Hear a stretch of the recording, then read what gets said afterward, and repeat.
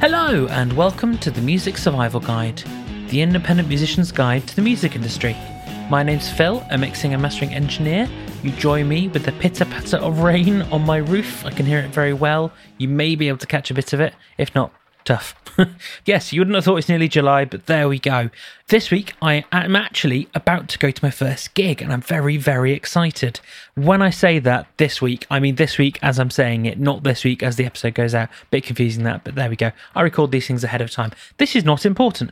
This week, I'm talking with Did and Grant of Empyre. You may have seen Empyre in and around the rock music kind of scene. They're really getting a name for themselves. Really good guys. Really, really good chat we had this time. We discuss all sorts of things like the most intense band tryouts I've ever heard of, what happened in Ibiza and afterwards, and what to do in a gig when your gear breaks on you. Shock horror. Anyway, on with the interview.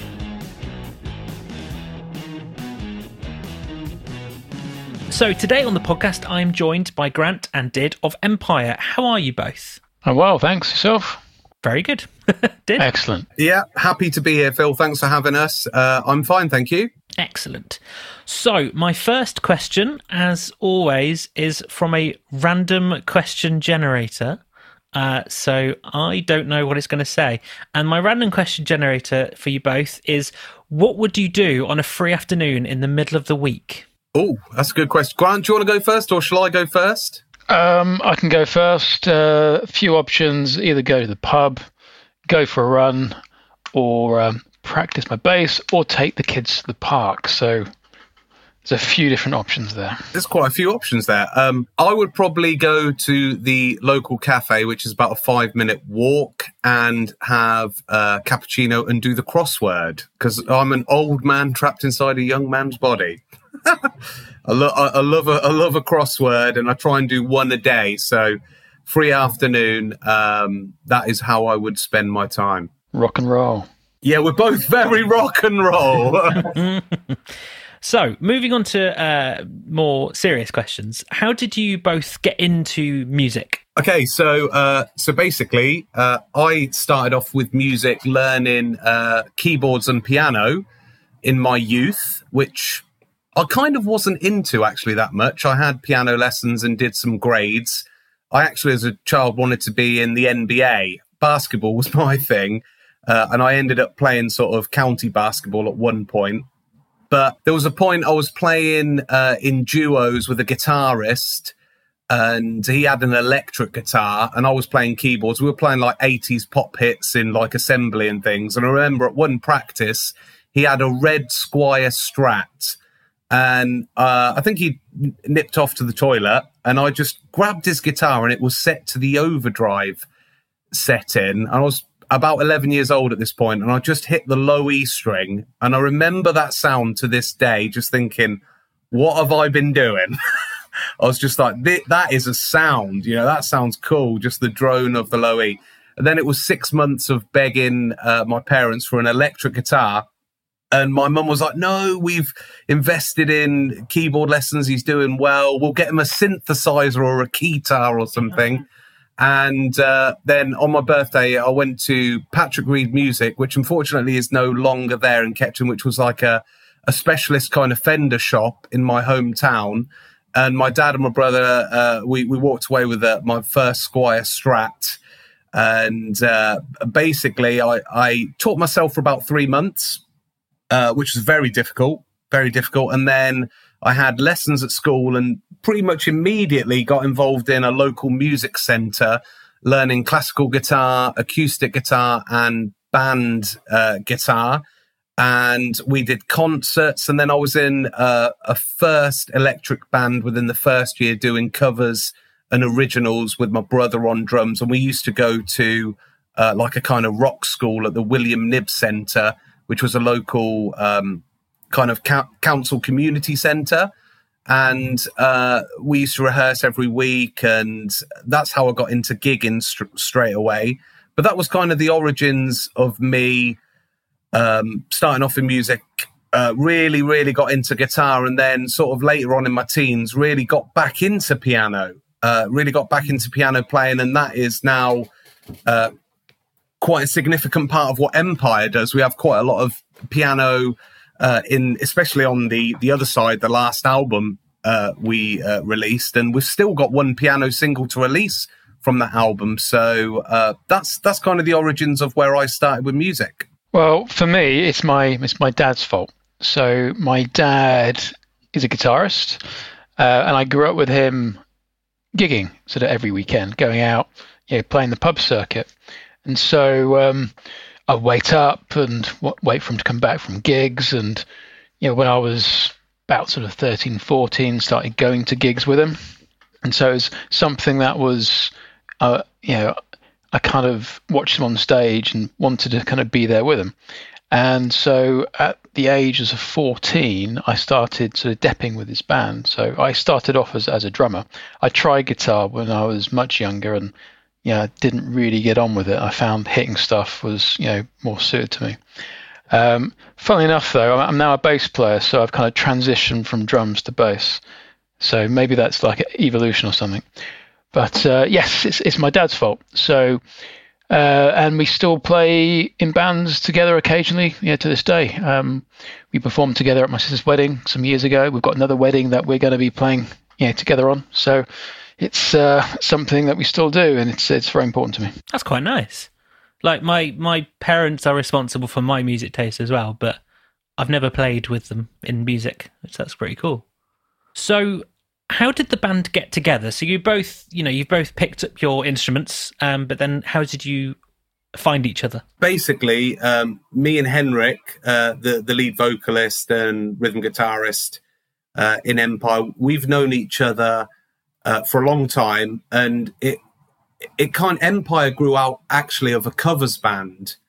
We were in a Northamptonshire band called Great Divide, which was a bit of a different kind of covers band. We only played music we wanted to play. I'd just graduated from music college.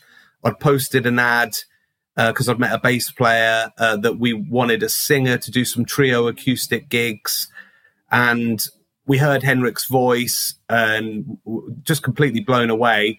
We did one gig within the first 2 weeks and got a residency at a local venue, playing there every fortnight straight away.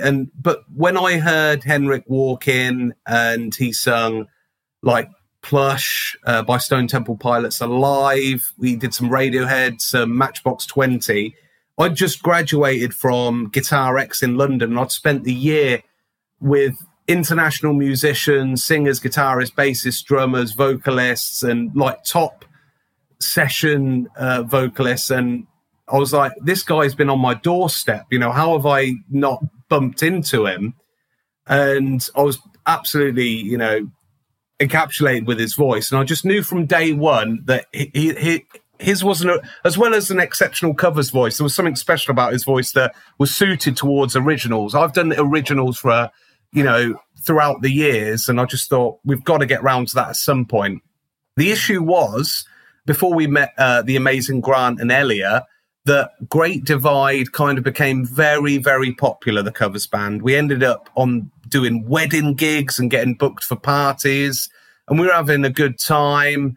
And, there's not many wedding bands that go out there and play like Guns N' Roses and Pearl Jam and Queens of the Stone Age and Audio Slave. Why would you want that at a wedding? You used to go down at like a lead balloon on the dance floor. But it became so popular that, the originals kind of took a back seat. But sort of around 2015, 2016, me and Henrik were writing acoustic music. We were writing acoustic originals, but we couldn't source a bass player and a drummer that had the same passion and enthusiasm for what we wanted to achieve with our own music. And that's when Grant first came along. After we recorded a couple of EPs with friends, Grant came along and joined us. And it's actually your anniversary today of your first gig with us, isn't it, Grant? Yeah, it's pretty much 4 years today, which... I was quite surprised by that. The time has flown by. So I had to go through an audition process. So Empyre are very, very picky, and rightly so. So I was banging on the door, trying to do everything I could to persuade them to let me in. And after a few months, the audition process lasted months. So I remember the first audition, I learnt the tracks, I played them, thought, nailed it, they're just going to give me the job on the spot. And they kind of walked out, had a little conversation, I thought, let's go a few more bits, and really started sort of, going through into the detail and sort of really going through some of the sort of technicalities. So the standards in Empyre were so high.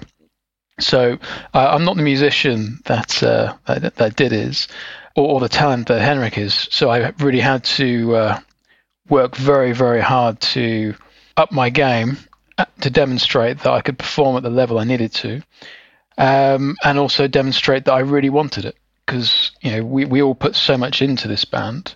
It's we all sacrifice a lot to have the opportunities, to have the time, to take advantage of opportunities, etc.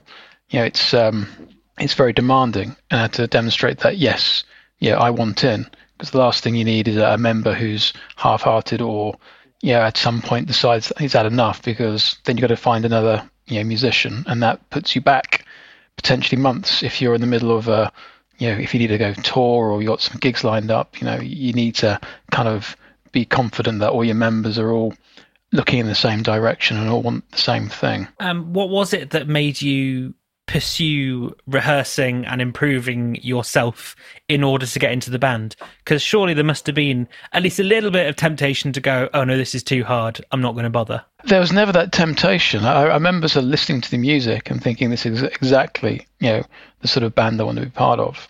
The songs are a good mixture. They're well written. The music, I think, is accessible. There's elements of lots of different genres, and I found that intriguing and interesting. And what was also really important for me is having listened to the music, you'd hear the quality, and then actually playing with and rehearsing with Did and Henrik.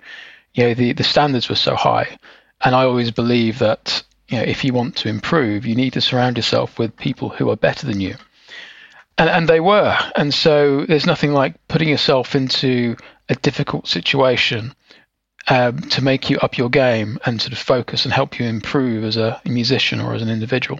So you pushed forward, and then you were accepted into the band, and here you are. I think they eventually got bored of me sort of begging and said, yes, finally. Quite the opposite. We had the other interest, and we had to give everyone a fair go. And Grant just ticked the boxes outside of the musical ability as well. Obviously, you need that when you're recruiting. You need the right kind of individual that can obviously play the parts and bring his own creativity to the band and moving forward, and the dedication and the passion. But you've also got to get on with the person as well. We're all mutually friends in the band, and we bring in a plethora of different influences. Grant has got some really, really unique, interesting music that he listens to, that we've been exposed to.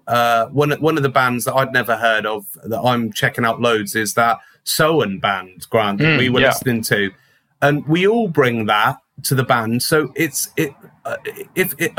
podcast is going out to up and coming musicians, isn't it? And people interested in getting into music and collaborating with songwriters and music producers. I think what's imperative outside of musicality is that on a human level, you've got to find mutual people with the right attitude, the right dedication that you can get on with as a friend, as a person, because you are going to be out on the road. You're going to be together. You're going to have issues in a band. You're going to have problems and struggles, just like anything in life. And if you're with people that don't get on with each other, we know how that turns out.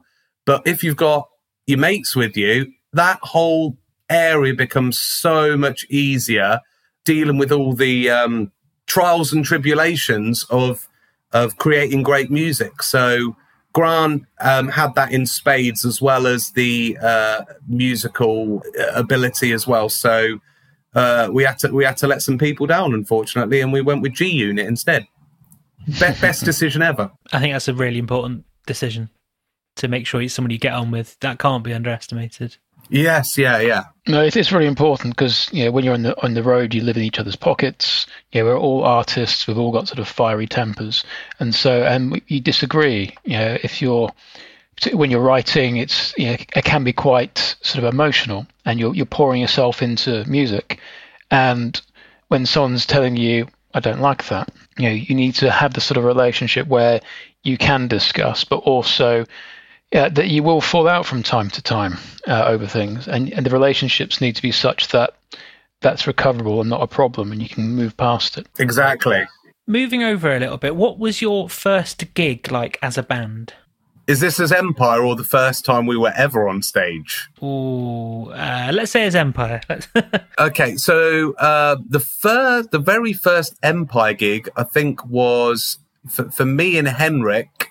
We only did a few songs live, and it was part of a cover set. So it was the traditional thing of you're a covers band and you throw in some originals.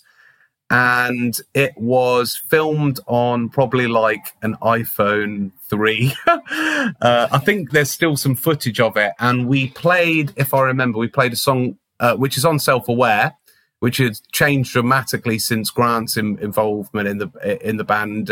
Something Remains. I think we probably played Just a Ride, and we played a cheesy love song called Infinity, which got scrapped, but it was I loved it. I mean, I like, it was kind of like a rock ballad. It suited Henrik's voice, but over time, like Grant's saying, there's certain things, where you can write entire songs and they just thought, oh no, it's not working. We've got to scrap that. But it was really, really fun. And then we would have trialed it at various other kind of covers band gig nights. The very, very first proper full originals gig night was a venue that's now unfortunately closed in Corby called the Zombie Hut. And we got notice for that on the week. We went there. We supported a band called Black Orchid Empire, unbelievably, which I don't know if you've heard of them, Phil. They might have crossed your circles. They're a metal band. The name rings a bell. Black Empire without the Y, Black Orchid Empire, and we supported them, and I just remember it was great fun. It was great fun to do a whole set of originals, and we had a good sound. We had our friends there, and it was a proper spit and sawdust rock venue in Corby. We had a good audience for the first one, and that was the first one. It was really good. Where was the first gig with the current lineup? I'm trying to remember. Was it in London and Camden? Your first gig, as in with Elliot. With Elliot, was the first gig. Was actually we had a kind of a band competition to play at Call of the Wild Festival in Lincolnshire, and we did a heat in Lincoln at a rock venue in Lincoln, and that was Elliot's first gig with us. So he was similar to Grant. When the opportunity arrived we needed a drummer, a dedicated drummer that really wanted to do it. He just leapt on board. I'd played with Elliot for a number of years in various other iterations in other things that we were involved in. And then at that point, I was just currently just doing Empyre only. And he did that gig with us, and we won the heat and we got the gig. So not bad for him. I remember it was extremely loud that night, Grant, wasn't it, that gig? Mm-hmm. Massive PA system in a small room. But yeah, he did great. And his second gig was also one of these competitions, and we won that as well. So yeah, it was a good start for Elliot. So have you had any nightmare experience gigs as a band where it feels like loads of things went wrong? Or yes. Yeah. Well, actually, you can tell the Ibiza story if you want. Post gig. Struth, yes. So this is going out to musicians and other things. They need to realise what can happen when you're in a different country. So yeah, we're playing the HRH Road Trip Festival in Ibiza. We were playing in a club that's normally, what kind of music is it? It's more, your kind of standard sort of club type thing. They converted it into a rock venue for the weekend, and so we got to play there, and that was really, really cool. It was a great gig. I think was Massive Wagons playing that night with us as well? I think. Yeah, they were. Yeah.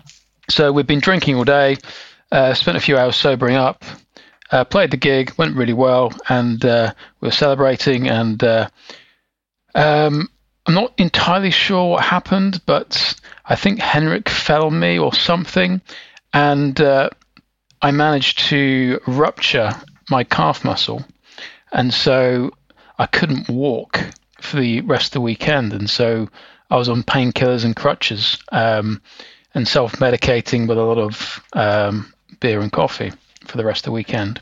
And we had other gigs, which were a bit of a struggle.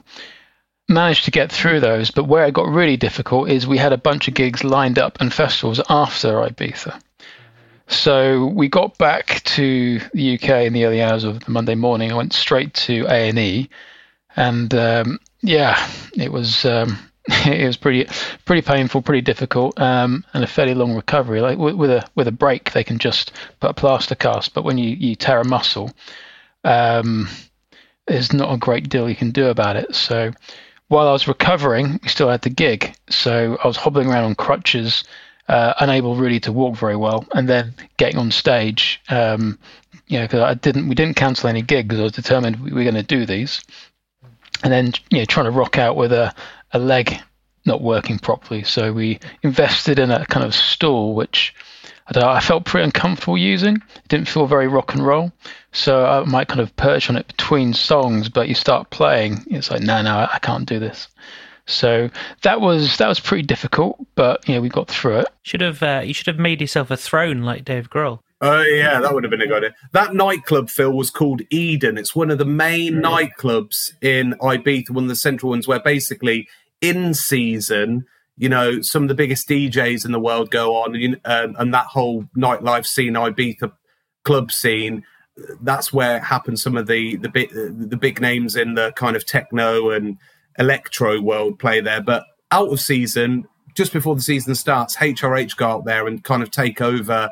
It's San Antonio, Grant, isn't it, that area? And they have various rock venues set up, and we got to play on that main stage there. And then, like Grant was saying, we had another gig that weekend, and he'd injured, unfortunately, with that injury, and it was in an abandoned zoo in Ibiza, which was a seal enclosure, which is another highlight of the band playing there. In terms of disastrous things for me at gigs, I've had your stereotypical guitarist amp blow up on stage, which another band on the scene, Scam, kindly helped with providing another amp mid-set. That was at the King Billy Rock Bar in Northampton. I've had pedals go out. What other things, Grant? There's loads, isn't there, for me? Well, that particular amp kind of managed to fail at several gigs because there's a festival in Carlisle we're playing. It went on like the penultimate track we're playing. That went there's another festival. What was it called? Where it was kind of only in the last few minutes managed to get it working before we went on. Yeah. So so when your gear starts failing, and when you're touring your gear, it has a hard life, and it's expensive. This stuff, amps cost a lot of money, and so it's not the sort of thing at our level we can afford, to have many backups or any backups at all, because it's we don't have Fender in Did's case kind of backing us up yet. But maybe one day. That'd be nice. Yeah. There was some detective work with this amp, though, because every time it blew up, I got it repaired and restored. And actually, it was because tube amplifiers, that's what I use. Some tube amplifiers go for 40, 50 years and they don't even have the tubes replaced. They're so like this had a lifespan of about 4 years. And I'd used the series previously over a period of a decade, and I'm still using this amp, but it's got a particular inherent fault with the circuitry that tends to break down after a period of 4 years. So the latest one I've brought has got a 5-year warranty. And I explained to them, the company in the UK, why I needed 5 years. And they were like, okay, we understand. So if anything goes wrong, that I'm assured that I can get a replacement or equivalent, because there's an inherent fault in it, but it's my sound. So Grant is a massive gear enthusiast like myself, and we know what we like. And even though this wonderful Supersonic 22 amplifier has this inherent fault of a 4-year, 5-year lifespan, whereas some of the other Fender amps have 50 years with nothing going wrong with them, only general maintenance, I still use it. So quite a surprising prop. It's a great bit of kit. It's a weird thing for them to do, but there we are. So it's as a gigging musician, I suppose one of the things it's really, really important to think about is contingency plans. So if you're on the road, you need to know that if your amp breaks, what you're going to do about it. If you break a string, what you're going to do about it. I know it sounds sort of obvious, but you need to go through your entire rig and make sure that you have sort of plans in place. So if your preamp and your bass fails, do you have a backup bass? Can you switch to passive? If you break a string, what are you going to do about it? If your amp blows up, can you DI straight in? So make sure that you're kind of pre-prepared. So if something does happen, you can kind of just enact the plan that you already have and go, right, that's fine, let's just do this, and you can carry on with the gig. Because if you're trying to work out what you're trying to do mid-set, then you're in trouble. I guess you can be a bit of a rabbit in the headlights if you just sort of encounter Rob and you go, what now? We're mid-song. Exactly, yeah. It's the worst feeling being on stage and your gear breaks and you can't do anything about it. Yeah, I don't want to think about it, to be honest. I was quite right. What a horrible thing to think about. So there we are. You may have noticed I've not actually finished the interview. That's because this is an extra long chat that we had. So I've actually divided it into 2. So the next part of the interview is going to come out next week. I'm going to borrow from part of next week's episode, though, because I asked Did and Grant what their favourite songs of the band were so that I could play one at the end of the podcast. Now, as it turns out, they each had a song that they wanted to play. So I thought, since I've actually split the whole interview into 2, I'd split their song choices, one in each episode. So this is Empyre with Stone.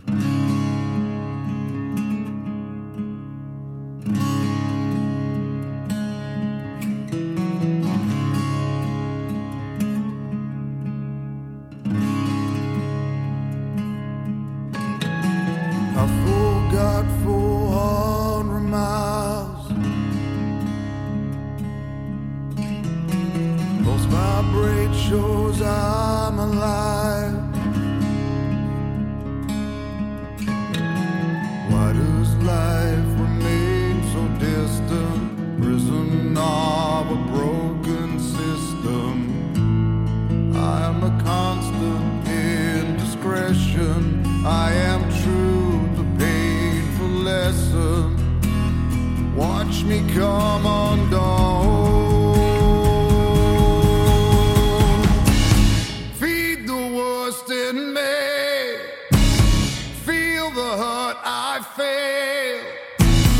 Know the pain in me. See what lies beneath. I'm a constant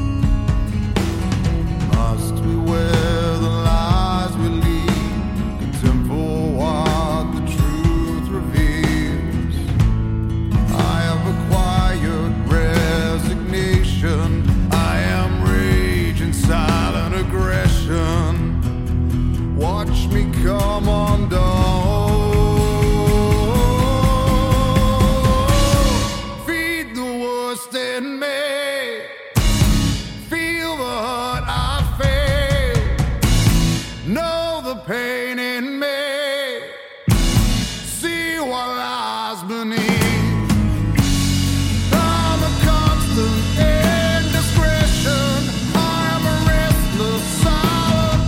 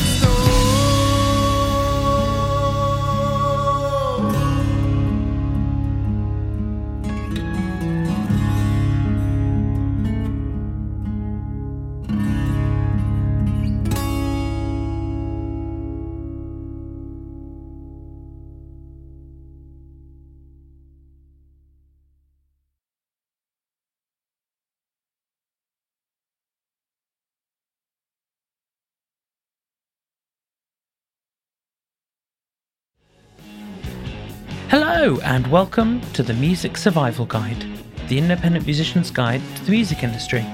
My name's Phil, a mixing and mastering engineer. It may interest you to know that I actually record that little snippet of sentence or two every single time for the podcast individually. I don't know why I do this. I don't know why I haven't pre-recorded it. But that, once again, is not important. This week, I carry on my interview with Did and Grant of Empyre.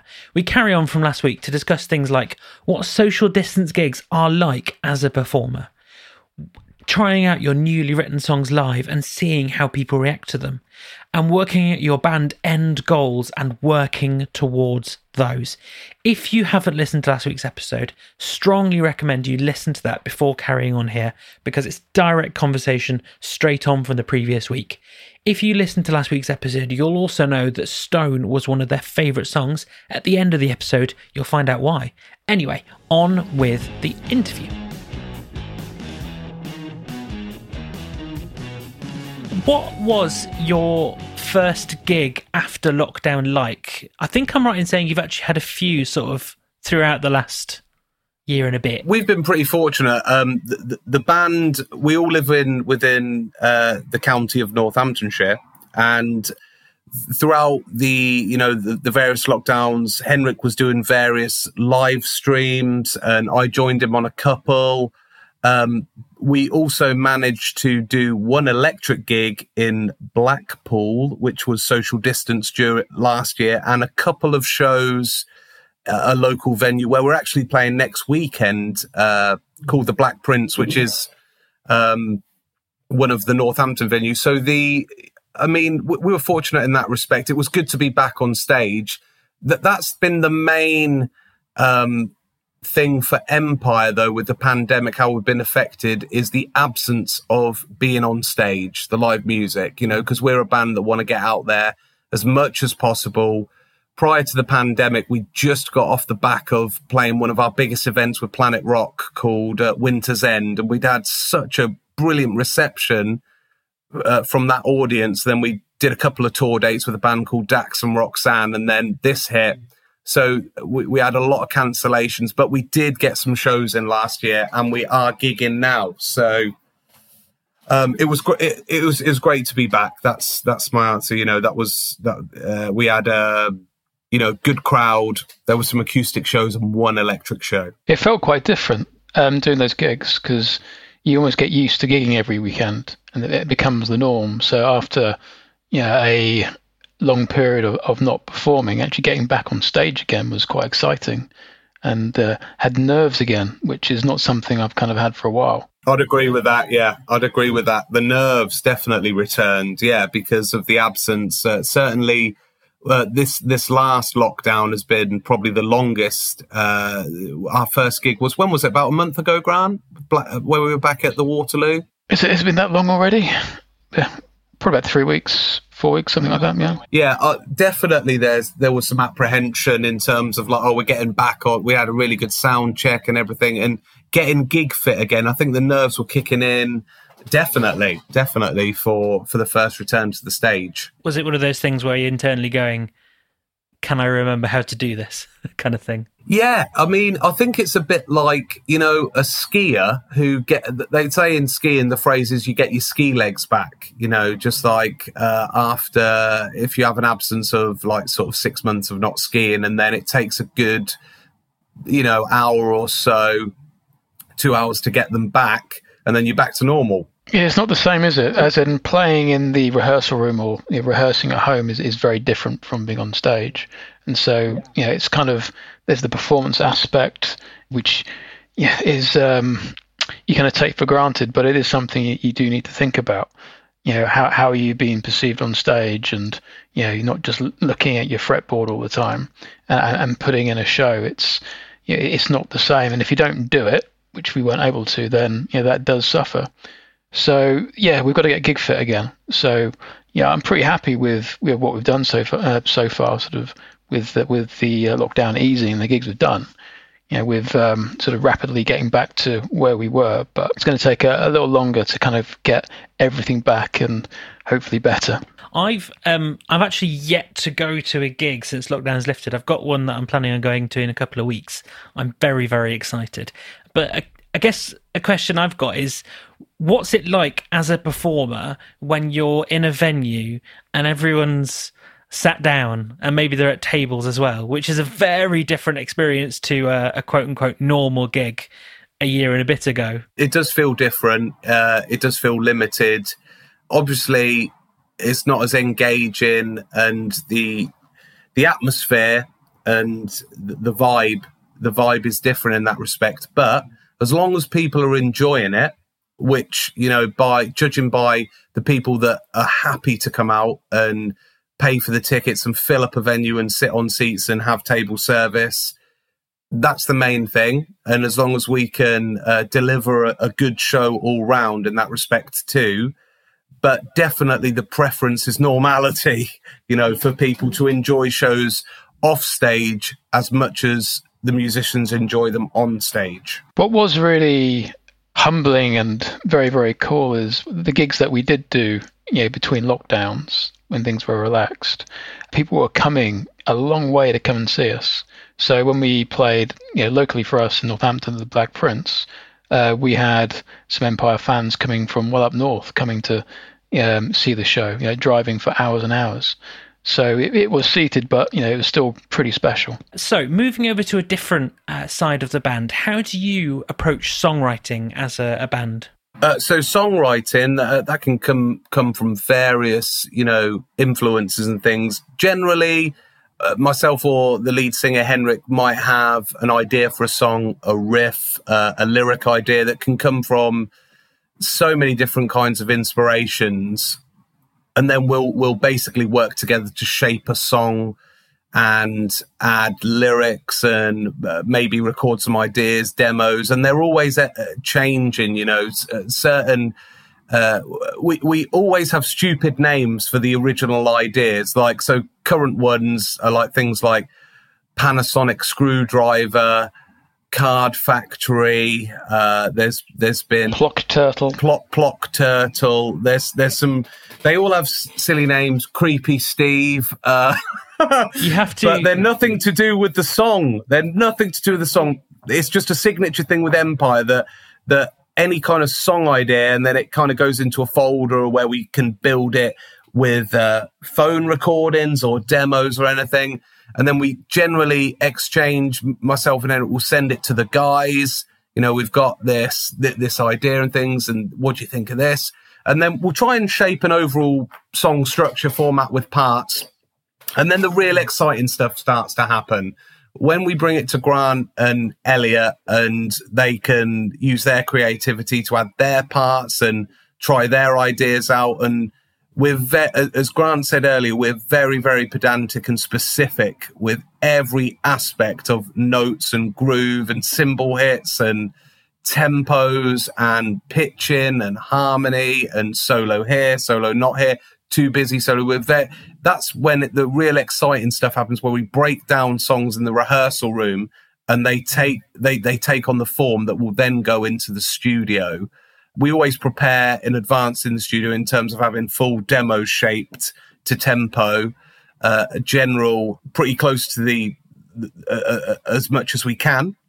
And generally that's a songwriting process, and ideas and influences can come from so many different areas of life. So if I think about some of the tracks of Self-Aware, our electric album, so My Bad is a song Henrik kind of put together with a riff idea, a cool delay thing and lyrics and everything. And that's about me and him arguing on Messenger. That's his perspective of us arguing about band issues and, various things.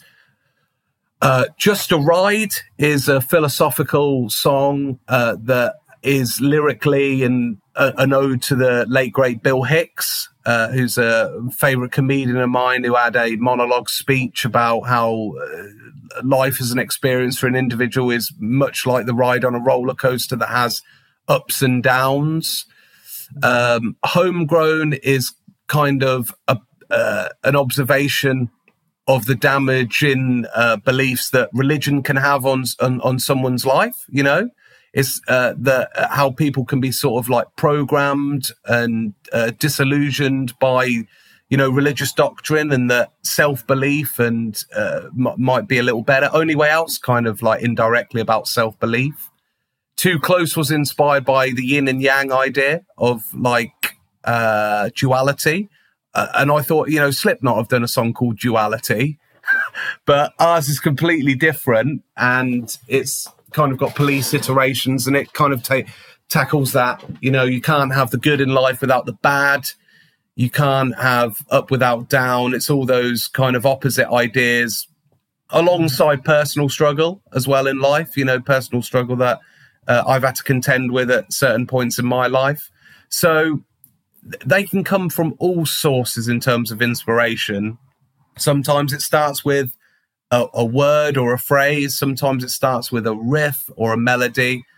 But like I say, the real interesting stuff creatively is when we get the drums and the bass into the practice room and we start, shaping the track. And then we love to gig test them. We love to gig test new songs. Our recent performance was at Love Rocks in Bournemouth, and we gig tested 2 brand new songs. So stuff like that is really cool to see our creative efforts, how an audience respond to a track never heard before.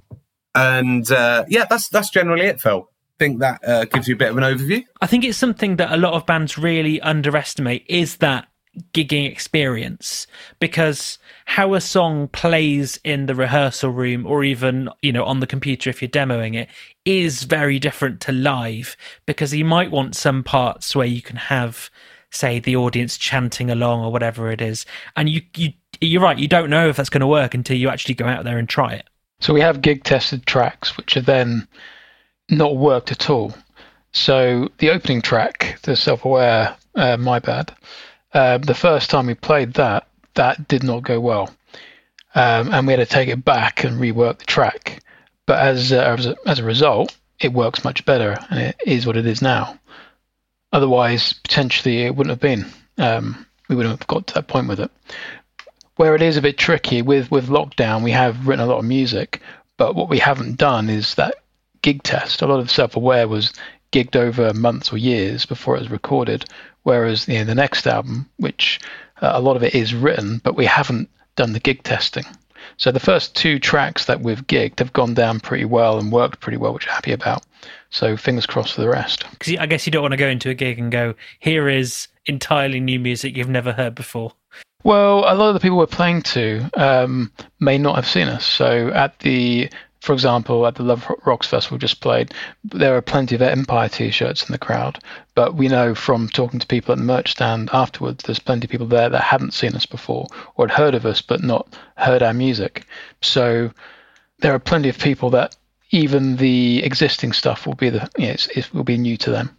So not too worried about that. You mentioned the idea of going into the studio and recording. How do you record yourselves? Do you go kind of DIY, or do you go into the studio, or is it kind of blend of those approaches? Well, the demos are recorded in home studios, and over lockdown, we've all had to kind of adapt and build our own little home studios to then work together and collaborate on tracks. So we'll get demos done up to a pretty reasonable standard, which then go to our producer before we get into the studio.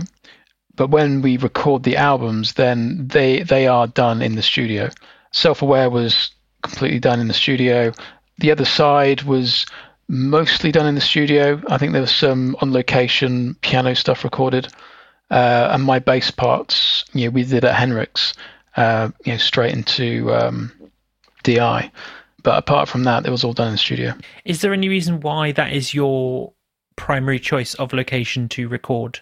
There's the quality of the environment, the speakers. Obviously, when you're in your home studios, working with your sort of headphones and sort of laptop and cheap mics, it's not the same as going into a studio with an engineer who's very experienced, who understands the space, understands how to mic something up, how to get the best sounds.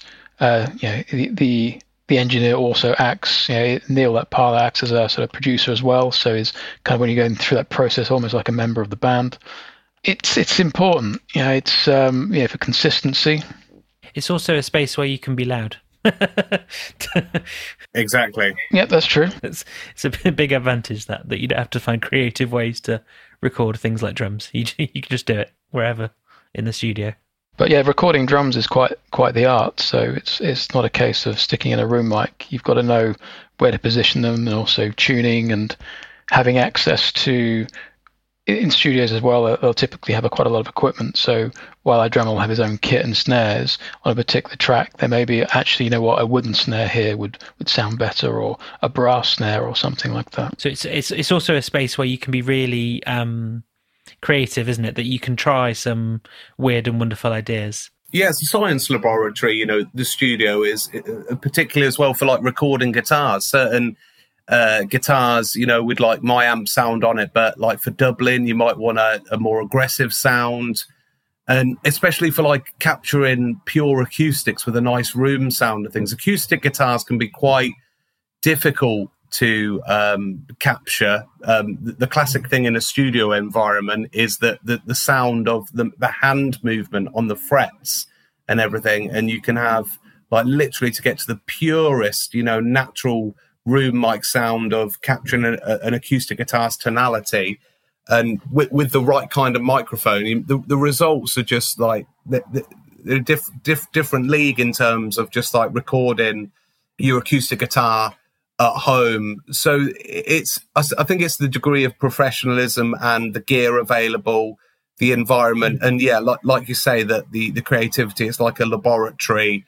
And for like other musicians listening, I think preparation is key. If you can have demos and everything in advance, know your parts, you know, being able to execute them as best as you can, know what kind of sounds you want in your head, and don't be afraid to ask questions, and try and record as if, you know, you're playing live to some degree, you know, so try and play with the same conviction and the same attack that you play live, because it is a different experience recording in the studio with the red light going on compared to at the end of a night at a gig when all the adrenaline's there. So if you can try and capture that playing essence with recording, that can certainly make a difference. Well, you need to capture the essence. It's also there's nowhere to hide in the studio. Yeah, if anything is sloppy or not quite right, yeah, it's going to be heard. In a live mix, you can get away with quite a lot. Yeah, particularly if you're playing sort of heavy, loud tracks. Some sort of loud rock kind of sound. Then there's a lot of room to hide. It doesn't matter if you're a little bit loose or if you don't quite get all the right notes. In the studio, if you're recording, that's going to be recorded and you'll play it back, and there's nowhere to hide. So preparation is absolutely key. Yeah. And the other good thing about a demo when you go into the studio to record the proper thing is if you're doing a recording approach where you do one instrument at a time, it means that the drummer has so much more to listen to of a complete track rather than just a rhythm guitar. Yeah, exactly. Yeah, working with a click in his ear. Yeah, just playing off certain things. It's a real asset. Yes, good point. It makes for much better music at the end of the day, I think. Yeah. So, how is the band managed? Do you have a sort of single point person, or do you share out tasks? How do you go about that? We're actually with a company called Rock People Management, RPM, and we've been there with them for a number of years. Terry's the head of that. Terry's got a team. And we've also got Dan alongside us, who's from Earache, ex-Earache Records as well. So he's a really, really good asset. And the kind of the management is they help with the development and growth of the band, as well as the festivals. And then Henrik's sort of a massive asset to the band as well, because he's got a huge business background as well. So he's just really, really intrinsic and clued into the logistics side of things and management and, running a smooth ship. So primarily, we have a management company we work with that's a team, and Henrik alongside of that, who I kind of share responsibilities with. But generally, in that respect, I'm very much following his lead because of his experience, and he's just so good at it. And then, the duties are then shared amongst the musicians as well, in terms of taking care of social media, taking care of, all those aspects of, contacting companies and promoting, and, it's a team effort, I'd say, Phil, is the best, but we do have management. How did you find them, or did they find you?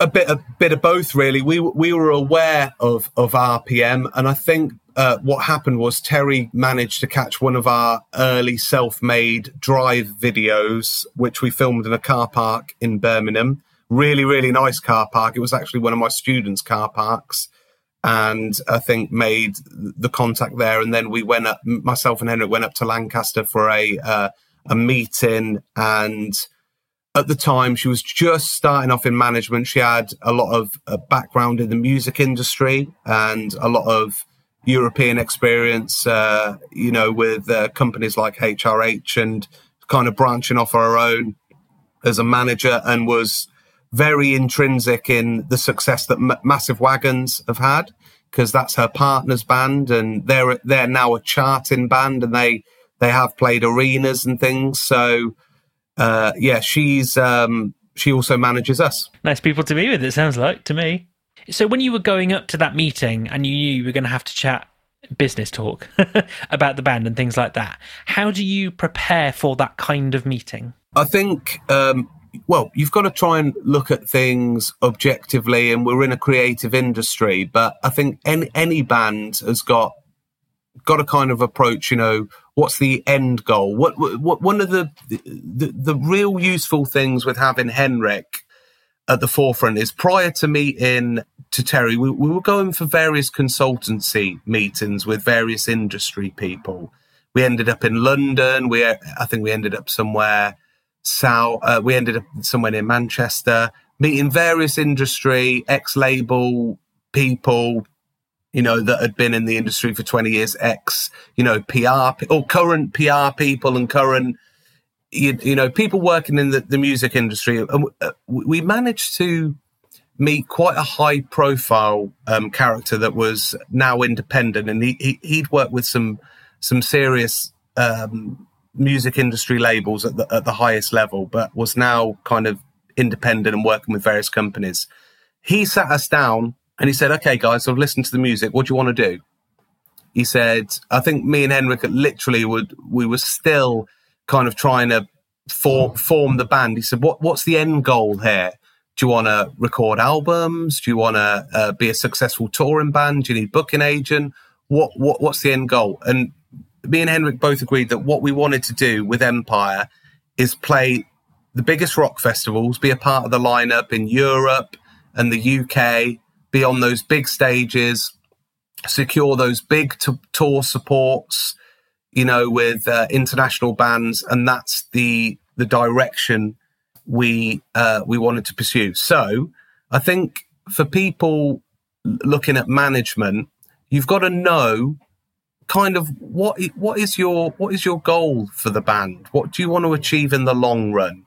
Because if that doesn't marry well with what you want to achieve, you might not need management. If you want to, you might be able to do just as much independently, and in your own, depending on your goal. So have kind of an idea of a path where you want in the long run for the band to go, and then management can discuss short-term plans and release schedules and things like that, but have an end goal and that's what we're pursuing. We're always chasing that end goal of playing those huge festivals and developing the band to that level. So yeah, just to build on that, it is important to set objectives.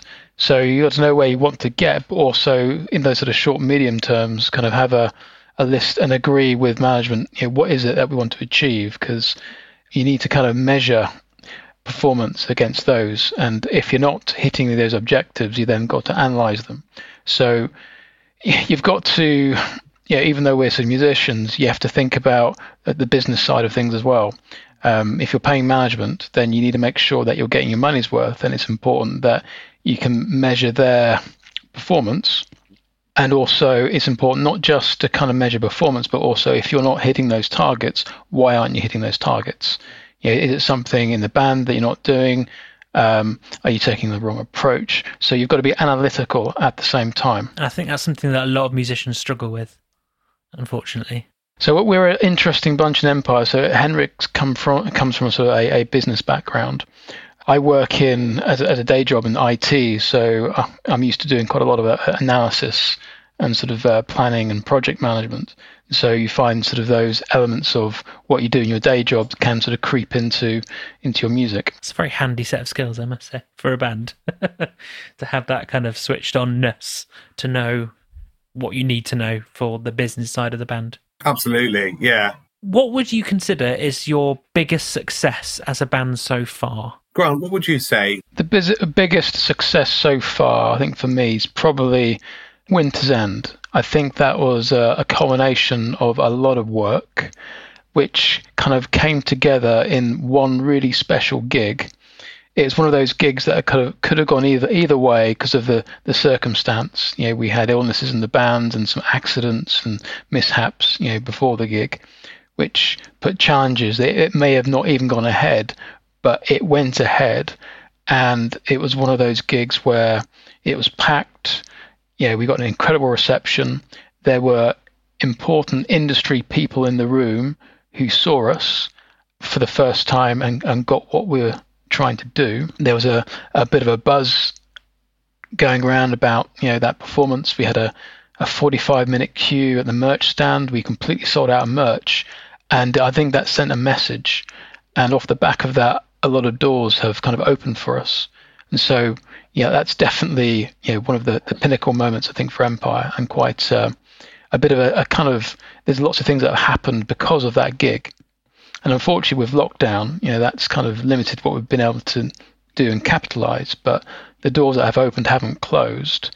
So, I think so. Today, I think that's pretty much one of the most important gigs and moments. I'd definitely echo Grant's sentiment on that.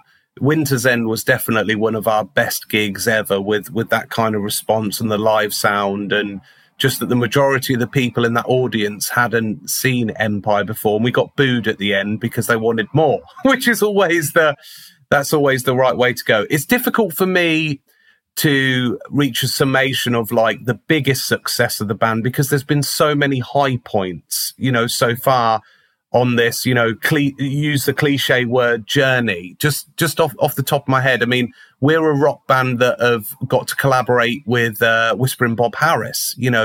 We've had the opportunity, to record and do a session with that iconic radio presenter, and meeting Bob. He is literally recorded and worked with and interviewed some of the biggest names in the music industry, and just to have that opportunity is a big deal. Other things, we've been fortunate enough to land some unsigned gigs at Arena Birmingham, which is now, I think, World Resorts Arena, opening up on their unsigned stage before the Eagles. The actual Eagles on playing to all their fans, same setup, playing to Shinedown's fans, Alter Bridges fans, things like that. Various festival experiences. I mean, stuff like even when we released Self-Aware, we did an album party in London where we hired out the Water Rats to celebrate it, and we sold that place out and had a coachload of people travel from various parts of the UK down to London, fill up a coachload of people, and just seeing that was kind of like a rock star moment. And there has been so many high points so far. It's always good to reflect on those experiences because it's why we do it. It's why we do it. It's a labor of love. Being a musician is a lot of graft. You've got to really want it. You've got to really want to dedicate yourself to it. And the reward is in those things that you can reflect on and think, yeah, this is why we do it. So there has been, I mean, the UK press response to Self-Aware was a massive highlight, getting the attention from magazines that I read as a kid, going into W.H. Smith, reading magazines and then seeing the same people talk about our debut album and giving it the thumbs up is just like they're kind of pinch yourself moments, and just also little things like in an audience when after a gig, when somebody comes up to you and they tell you how much a song means to them. We've got one fan that's been to one show. He's been to Winter's End, and over the past year, he's got 2 Empyre tattoos. He's got lyrics I penned in a little room a few years ago, tattooed on him permanently. And he's seen us once, and he's got the Empyre Leon emblem and stuff like that. Is just like that is really unbelievable. So there's long may they continue. Long may they continue. So one of the really cool things for me as well, I've got a couple of young kiddies, is with all the when we're going through the self-aware release, going into a shop and opening up a magazine and there being a picture of me and the rest of the band and the kids seeing their dad in a magazine, was quite special. That reminds me of when your wife was in, I think it might have been a supermarket or a WH Smith, and she flipped the classic rock cover and John Lennon was on the front, and your daughter went, "Dada," and pointed to John Lennon. Basically, anyone with long hair and a beard. He was in the hippie phase. That was the hippie phase of the Beatles. Yeah, that was classic moment. So my last question, it actually links into something you were saying earlier about having plans and thoughts kind of moving forward. What are your goals for the band in the next 6 months to a year or so? I think we have got a very, very healthy gig and festival schedule lined up over the next 6 months, which we really want to capitalise on, judging by the last 2. We've got a tour booked in September going all over the UK with another charting fantastic band called Mason Hill and Hollistar, and that is going to present our music to a whole new fan base and a lot of new locations. So definitely within the next 6 months, the festivals, we've got Steelhouse, which is a big festival we've never played. We've got various other festivals happening. Savfest, we're hopefully going back up to Wildfire as well to play the bigger stage there. Yeah, that's happening as well. And as well as sporadic gigs throughout the next 6 months, and just really the absence of gigs over the last 12 months, definitely to capitalize on that is, and do our best efforts live and grow the fan base in that respect and develop the band and develop the live show. We've also been recording, we've been in the studio. So part of now we've got the raw material, will be, whether we need to go in and do some other things with edits and re-recording, we'll be very much starting the mixing and post-production side of things. I think I'd like to collaborate more with some companies. We collaborated with Yamaha last year and Guitar World. And, I'd like to develop our relationships in the industry in that respect. Improve musically, naturally, get the band tighter, improve the live show, and continue to write new material and develop that aspect of the band moving forward. That's just off the top of my head, Grant. Well, I think you've pretty much covered most things, but yes, gigging. You've got a very busy gigging schedule. So we've got the Black Prince on the 26th, and then July is looking crazy. We've got Stillhouse. We're playing with Those Damn Crows at Tivoli in Wales. Then Savfest, Wildfire. And we've also got the Platform with Massive Wagons and Trucker Diablo in August. And as you said, we're out on the road for, I think, is it 3 weeks with Mason Hill and Hollistar. And then I think there's some other bits in between as well. So gigs are looking healthy, super busy. And as Did said, we're going to be very busy working on the second album and trying to get that ready. So yes, lots and lots to do. I've got to say, in terms of your next things in the next 6 months to a year, it sounds like there's a bit of everything coming forward. Yes. Everything musical, all musical. So finally, I'd like to ask if we can play your favourite song from the band to play at the end of the podcast. So which song is that and why? Oh, that's a good one. I'm going to pick something from The Other Side. I'm going to go with Stone from The Other Side. It's a great track, and I actually prefer it. I think it's stronger. The electric track is great as well in the acoustic form. So yeah, that's my choice. Okay, for me, that's a very difficult question, Phil, because I tend to not do favourites and favouritism. That's like asking, it's like asking Grant, what's your favourite child, or what's my favourite cat? I love all cats, so from Siamese cats to lions. So for me, I'm going to relate it to the present and how I'm feeling today. Where we film equally with Grant, I'm going to select something from the other side. And I had a message through earlier about from the studio where we filmed Only Way Out, and it featured a grand piano by Yamaha, which then led to the collaboration. And they've asked that they're doing some new promotion for their studio, Crescent Studios in Swindon, and they want to use Only Way Out as one of their main videos to showcase the studio. And I said, that's absolutely fine. So I'm going to go with Only Way Out, which you will see, well, you'll hear, but if you want to check out the video, just head to our YouTube channel. You will see in the video one of the best pianos I've played on in my life. And I didn't realize it at the time, but when we researched the piano the day afterwards, we found out the value of it. And it was close to £150,000. And I was like, I hit those keys pretty hard the day before, and I kind of wish I was a bit more sensitive. But it's a really cool video, and I hope your listeners enjoy the track. Well, this is a bit of a controversial moment. I can only really play one of them, unless I play one after the other. I don't mind. Yeah, that'd be great. Play one after the other. Otherwise, go with the Only Way Out. Very well. Let's play. I'll put on both of them. So this is Empyre with the Only Way Out. Guys, it's been really great to talk to you. Thanks for having us, Phil. Great. Thanks for having us. Thank you.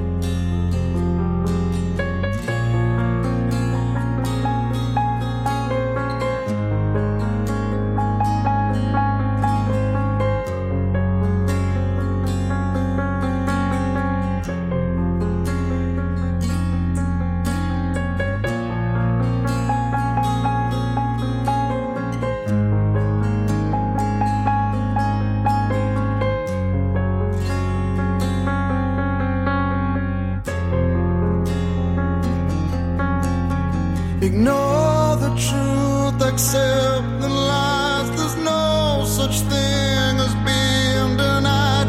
There is no fact to realize. I'm only blinded by my eyes.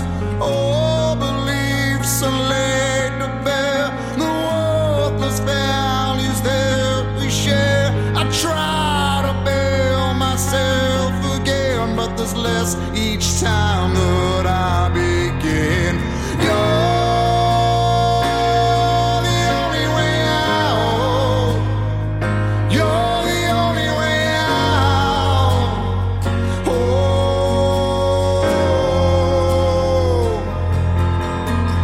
you're the only way out. You're the only way out.